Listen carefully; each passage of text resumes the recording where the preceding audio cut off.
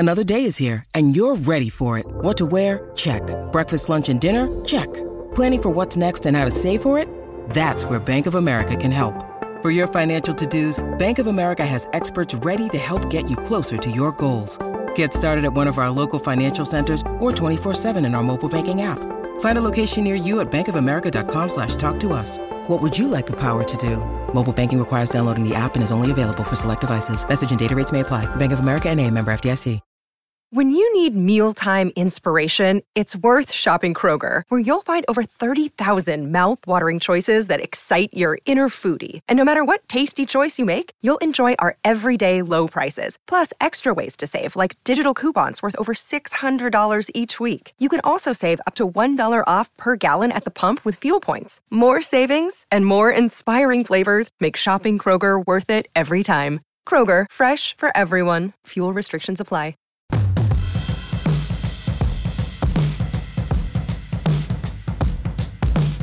Did you see enough? Because I know I sure did. It's time, right now, folks, to commit to Nate Yardell. Good morning, everybody. Good afternoon, good evening, whatever time you are listening.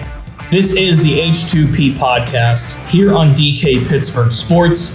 My name is Corey Christen. I am recording from a booth at Wallace Wade Stadium here in Durham, North Carolina, where Pitt just concluded a forgetful 2023 season with a 30-19 loss at the hands of Duke.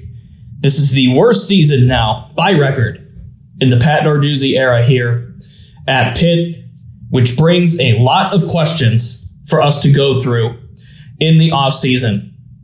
But as I sat here and I watched the Panthers struggle and continue to bash their heads into the ground and continue to commit dumb penalties and have poor play from different levels of the field, offense and defense, and that includes up at the press box level, if you know what I mean. The one thing that I took away from this, no matter how much it's Pat Narduzzi or Frank Signetti or the powers that be would want to dictate otherwise, I saw what I hope is QB1 of Pitt's future. 25 of 35, 265 yards, 2 touchdowns, 1 interception that wasn't necessarily his fault. Those were the stats for Nate Yardell in this football game in a losing effort. And I know you might not think that that is an impressive line by any means, or that that line is anything that's going to win the Heisman, and you would be right. But as we have said before with respect to this quarterback room, as I talked about after the Syracuse game, as I talked about with Gary Morgan last week after Pitt beat Boston College, it's not about what they're doing right now. It's about how they are going to tee up the future. With that being said, though, I still liked what I saw in the now. Take, for instance, the drive that Yarnell commandeered to end the first quarter and begin the second quarter. 15 plays, 93 yards, 7 minutes, and 31 seconds. That was capped beautifully, might I add. Beautifully. Yarnell rolls out, keeps his eyes downfield, and locks into Carter Johnson, who wrestles that ball away from the defender, and that tight end bowled into the end zone from 9 yards out after the catch for that touchdown that gave Pitt, at the time, a 10-3 lead. And at that point, I didn't think Pitt was going to struggle like they did, but they did. However, they did not struggle because of Yarnell. Just as they had not struggled because of Yarnell, they did not do that in the 3 starts that he has now had as Pitt's quarterback. In those 3 starts, Yarnell has completed 68% of his passes, just over that. 217 yards per game. Now keep in mind, the Western Michigan game from 2022 was the Israel Abanikanda special It was let's not put Nate in a position where he could do something stupid because he is a redshirt freshman making his first ever start in short order of Keaton Slovis and Nick Patty being injured. These last two games against Boston College and now against Duke were far from that. Yarnell has thrown 4 touchdowns and 1 interception and has a 168 rating in 3 starts as a Panther. After this game, moments ago, an hour ago even, hour and a half ago, in that very press conference room that, by the way, Pitt's locker was a whole practice football field away from where the actual stadium is over here on Duke's campus. Pat Narduzzi spoke of a 14-page list of things to address in the offseason and a 14-page list of improvements that Pitt needed to make in the offseason. I'm here to say that Nate Yarnell should not be on that list. I saw enough in a body of work spectrum, in a spectrum of who has played cleaner football, who has played football that gives Pitt the best chance to win. Credit Christian Veer for the win against Louisville. He played tremendous. But, as you all know, absolutely stunk up the joint in the 4 games to follow it. Yarnell, at minimum, did not throw any games away for Pitt. He gave Pitt, in these 2 starts against Boston College and Duke, he won one of them, and he was not the reason why Pitt lost this game against Duke. Now, I could go into the comedy of errors, the penalties, once again, lack of communication in some respects, and quite frankly, to be honest with you, players that just weren't ready and aren't ready for this kind of stage just yet. And that speaks more to the development via the coaching staff. This is not on Yarnell. Finishing 3-9. 3-9. 2 seasons removed from an ACC championship with a 2-6 record in ACC play is not on Nate Yarnell. So now what? That's the grand question. That's the grand question as Pat Narduzzi tries to sort out and bullet point 14 pages in his words of stuff to address in the offseason. As we are going to talk about here shortly in segment 2 here on H2P Podcast, the top of that list has to be in his own staff. It's that simple. It has to start with the coaching staff. Let's take a break. Let's go to segment 2, and let's once again dive into the futility that this offense showed.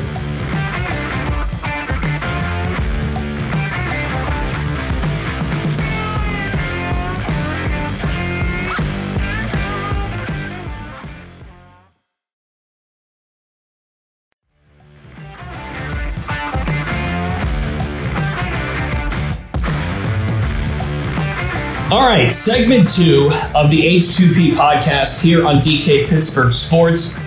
Corey Christen with you, recording from a radio booth at Wallace Wade Stadium in Durham, North Carolina on Duke University's campus. By the way, if you haven't been here, really cool campus. I mean, Cameron Indoor Stadium overlooks this football stadium. Everything's kind of compacted into one. Really cool setting here at Duke. Pitt, a 30-19 loss over the Blue Devils. They finished 3-9 overall and 2-6 in ACC play in 2023. Pat Narduzzi said it, a 14-page list of improvements to make, of takeaways was the actual wording, a 14-page list of takeaways. Talking about things they need to clean up, get better. There's a young team. Don't have time to discuss all the takeaways. So I followed up. This is in the press conference. I followed up with Pat Narduzzi and I go, what's at the top of the list? And he just goes, there's a bunch of them. And then another follow-up question came through, not from me, somebody else who obviously was in the room with me. And of course, it's asked about the staff. And Narduzzi says, hey, we evaluate all year long. Saturday, Sunday, Monday, Tuesday, Wednesday through Friday. But he concluded that statement that it starts with the coaches. And he's 1,000% correct. It starts with the coaches. Here is the grand nugget that you all need to hear about this season. Pitt's offense scored 30 or fewer points 10 times out of 12. And they had 6 games of 20 or fewer points. Let me repeat that. Pitt scored 30 or fewer points 10 times out of 12 this season. And they scored 20 or fewer points 6 times. Half of the season, literally, where this defense had to keep bending and bending and bending before it finally snapped. Even in moments where the games were low scoring, take case in point, the West Virginia game, 17-6 final. Remember Phil Dracovic? He was the starting quarterback then. That offense could not do anything. Now, a large part of that obviously is because of Phil Dracovic's inability to throw the forward pass. But let's not absolve the play caller. And I don't want to make this a fire Matt Canada situation, okay? Because that's not necessarily what this is. Although, think of it this way. We've talked about this before. Dracovic was brought in by Cignetti. Veilleux committed to this program under Cignetti. But Nate Yarnell's a Pat Narduzzi guy. And he even said it. Nate Yarnell said it out loud, folks, in the post-game press conference. Quote, I played 6 games in high school. I played in Lake Travis, but I did not have a ton of tape, and I knew that I was a good quarterback. And Coach Narduzzi went off of those 6 games and gave me an opportunity, and I'll forever be grateful for that. End quote. Lake Travis, of course, in Texas, really prominent high school program. It produced Baker Mayfield, and it produced former top recruit Hudson Card, who Yarnell backed up once upon a time at Lake Travis. That's why he only played 6 games in his high school career. Think about that. He had 6 games of tape. Because he got hurt also. But he had 6 games of tape in high school. And Narduzzi is the one. Now, of course, Mark Whipple recruited him as well. But Narduzzi brought him here. Narduzzi kept him here. Narduzzi puts his faith in him time and time and time and time again. And yet, this offensive coordinator was more than willing to ride Keaton Slovis until he couldn't. Then he gave Nick Patty the shot, a deserved shot, no less, in last year's Sun Bowl, which feels like an eternity ago. And then entering this season, don't forget, Cignetti said this on record, folks, on record in the preseason, that they brought Phil Dracovic to Pitt with the intention of competing with Keaton Slovis as the starting quarterback. Keaton went out, so by default, Phil's the quarterback. Then Phil plays like crap, gets benched, but it's Christian's turn. Not Nate's turn. Not the guy that's been here literally since the Kenny Pickett days. It was Christian's turn. Credit him for the win against Louisville. No question about that. As I'm looking down the field, by the way, I see a cat running across the end zone, taking a small break. Where's it going? It's going into the tunnel. How about that? Anyway, that's what you get for recording from the stadium. You're going to see stuff. But anyway, Dracovic fizzles out.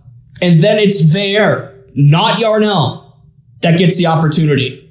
Credit him for the win against Louisville. He played like junk the 4 games to follow that. Narduzzi wants a spark. So what does he do? He calls it a, quote, staff decision. But let's make no bones about this. He puts his guy in. Yarnell, his guy. Just read the tea leaves, folks. Narduzzi has said that the quarterback decision comes down to Cignetti and that he spends, quote, 80% of his time with the defense. So when Yarnell coincidentally goes in, all of a sudden it's a staff decision. Read the tea leaves. Now, this offseason is monumental for this program. Forget about trying to improve off of 3-9. Okay? I will say it. Frank Cignetti can't be the offensive coordinator at Pitt anymore. He can't do it. He should have coached his last game here at Pitt. I know that's not, inflammatory or anything that's like, whoa, earth-shattering. It's simply the truth. But what is also true is that the rest of the staff has to be looked at. It's offense, defense, and special teams. It's development of the players. It's why Andre Powell, no disrespect to the human, as the running backs coach is also the special teams coordinator. And yet Caleb Junko comes out here and shanks 2 punts a game. This staff has to be in a totality evaluated. And I'm not saying clean house, get everybody out, fire everybody. That's not what I'm doing. But if Pitt wants to improve from 3-9 and make some kind of a jump starting in 2024, in addition to what I would believe should be a committal to Nate Yarnell, he has to figure out this staff. He brought all of it back for this season. That can't remain the case in 2024. Obviously, the easiest, no second guess of all time is that it starts with Frank Cignetti. Let's take a break, our final one here, and let's get into a bit of a happier note. Let's get into a little bit of Pitt basketball and what I saw from their 2 games in the NIT season tip-off out in Brooklyn. We'll be right back.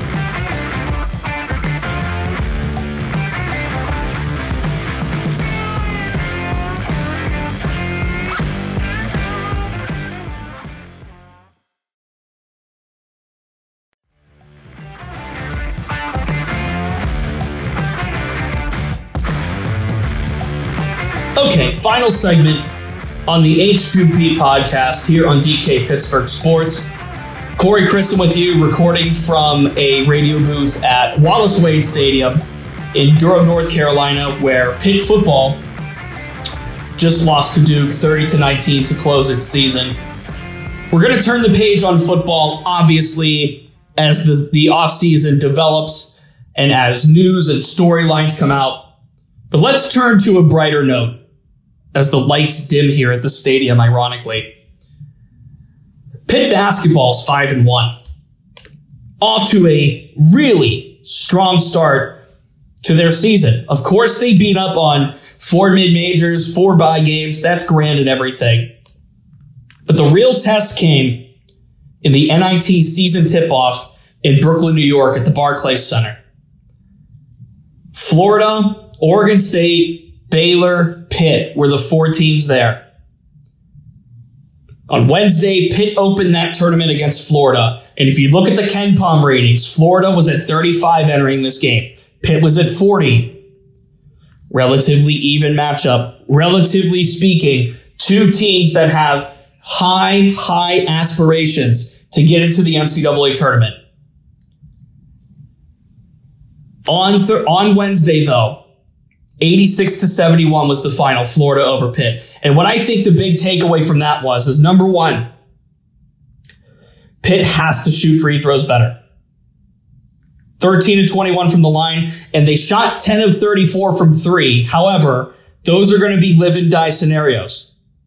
Florida, by the way, only made 8 of 24 from 3. But another big takeaway for me, at least, from that Florida game was how the Gators game planned around Bub Carrington. Of course, the true freshman, had a triple-double in his first ever game as a Panther. Carrington, 14 points, 7 assists. Might look okay in 36 minutes. But 6 of 15 from the field, 2 of 7 from 3, and 3 turnovers to go with it. I think Florida unlocks something here. as far as how to defend Bub Carrington. And it might sound a little simple coming out of my mouth here, but I also think that it's a little complex for Pitt to try to counter. And that is forcing Bub Carrington to go left and use his left hand and create plays with his weak side. Oftentimes when Florida got one-on-one on Carrington, it was a forcing to that left side, which caused either a turnover, a broken down play, or simply, and this doesn't get obviously antiquated in basketball, but it could have been as simple as throwing off the timing of what Jeff Capel wanted to do offensively. You know, if there's a spot where Zach Austin or Ish Leggett have to be in, and Carrington has to be on the other side of it, meaning he has to have the timing down of the passing lane, of when he gets rid of the ball, at the velocity he gets rid of the ball if he's passing, or simply if he's going to spot up and shoot. Florida found a way to throw all of that off, and I found that very intriguing coming out of that game. I think there's more to be discussed about the loss to Florida than I do the win over Oregon State on Friday in the consolation. It was a 25-point win over Oregon State. And I'm not about to sit here and say Oregon State is Duke, or Oregon State is Kentucky, or Oregon State is a national powerhouse in college basketball, because they're just not. But it was encouraging that Pitt was able to bounce back 76-51, a 25-point win over a Power 6 opponent. Zach Austin was incredible in that game. 19 points, 8 rebounds, 5 of 9 from the field, and 6 of 8 from the line. I thought Blake Hinson was okay in moments. I think 6 of 17 from the field might get you a little, I don't know. Ish Leggett, 15 points on a 6 of 12, 7 rebounds. A good day for Ish Leggett, who's been really solid, understatedly, for Pitt. And by the way, Pitt cleaned their free throws up against the Beavers, 20 of 24. So right now in this early part of the season for Pitt basketball, we're learning a lot, aren't we? 5-1, 1-1 though against power opponents. And now Pitt has to face Missouri Tuesday at the Peterson Events Center. Missouri, their Ken Palm is around 80-ish, while Pitt floated back up to 41 after the win. They got Missouri on Tuesday, and then Clemson on Sunday, and then West Virginia to follow it. A huge, huge 3-game stretch that could set the tempo for the rest of Pitt's basketball season. That being said, however, I'm encouraged by the start for this Panthers team. And at the same time, I think it's okay to temper things after the loss to Florida. Florida's a good team. They have good players. They have good talent. There's a lot to like about what the Gators do. They're a potential NCAA tournament team. Good early season test. And credit where it's due to Pitt. They were able to bounce back to win. Remember last year when they went to Barclays? They got throttled by Michigan, 30-point loss. And then they lost really kind of haphazardly to VCU. Now, Jeff Capel has been on record at multiple points saying that was the turning point in Pitt's season. It's not that this team needed anything like that, because no team needs to lose in those fashions. But because of the experience, because of the returning, the Hinsons and the Diaz Grahams and Federico and all those other guys that were part of that and part of those experiences last year, you feel good about the new guys coming along, about what Carrington and Leggett and Austin have been able to do. Good start for those Panthers, and it's going to be a fun basketball season following them along. A reminder, you can listen to the H2P podcast where podcasts are found: Apple, Google Play, Spotify. We are there 24/7 for downloads. Please remember to like this episode, share this episode with a friend. That goes a very long way. Please leave a star rating. That also goes a long way. Gary and Morgan and I should be back live on YouTube next Saturday, a week from today. I didn't do a live stream, obviously, because I'm just kind of recording and spilling thoughts here from the stadium. But, the show goes on as it goes. Remember to subscribe to us on YouTube as well. DK Pittsburgh Sports on Pitt on YouTube. You'll find interviews with Pat Narduzzi and Nate Yarnell from this football game. And you'll see more on Pitt basketball as that season goes along. So, from Wallace Wade Stadium in Durham, North Carolina, my name is Corey Christen. This has been the H2P Podcast. Thank you all for listening. We greatly appreciate it. Cheers, everybody. Have a good one.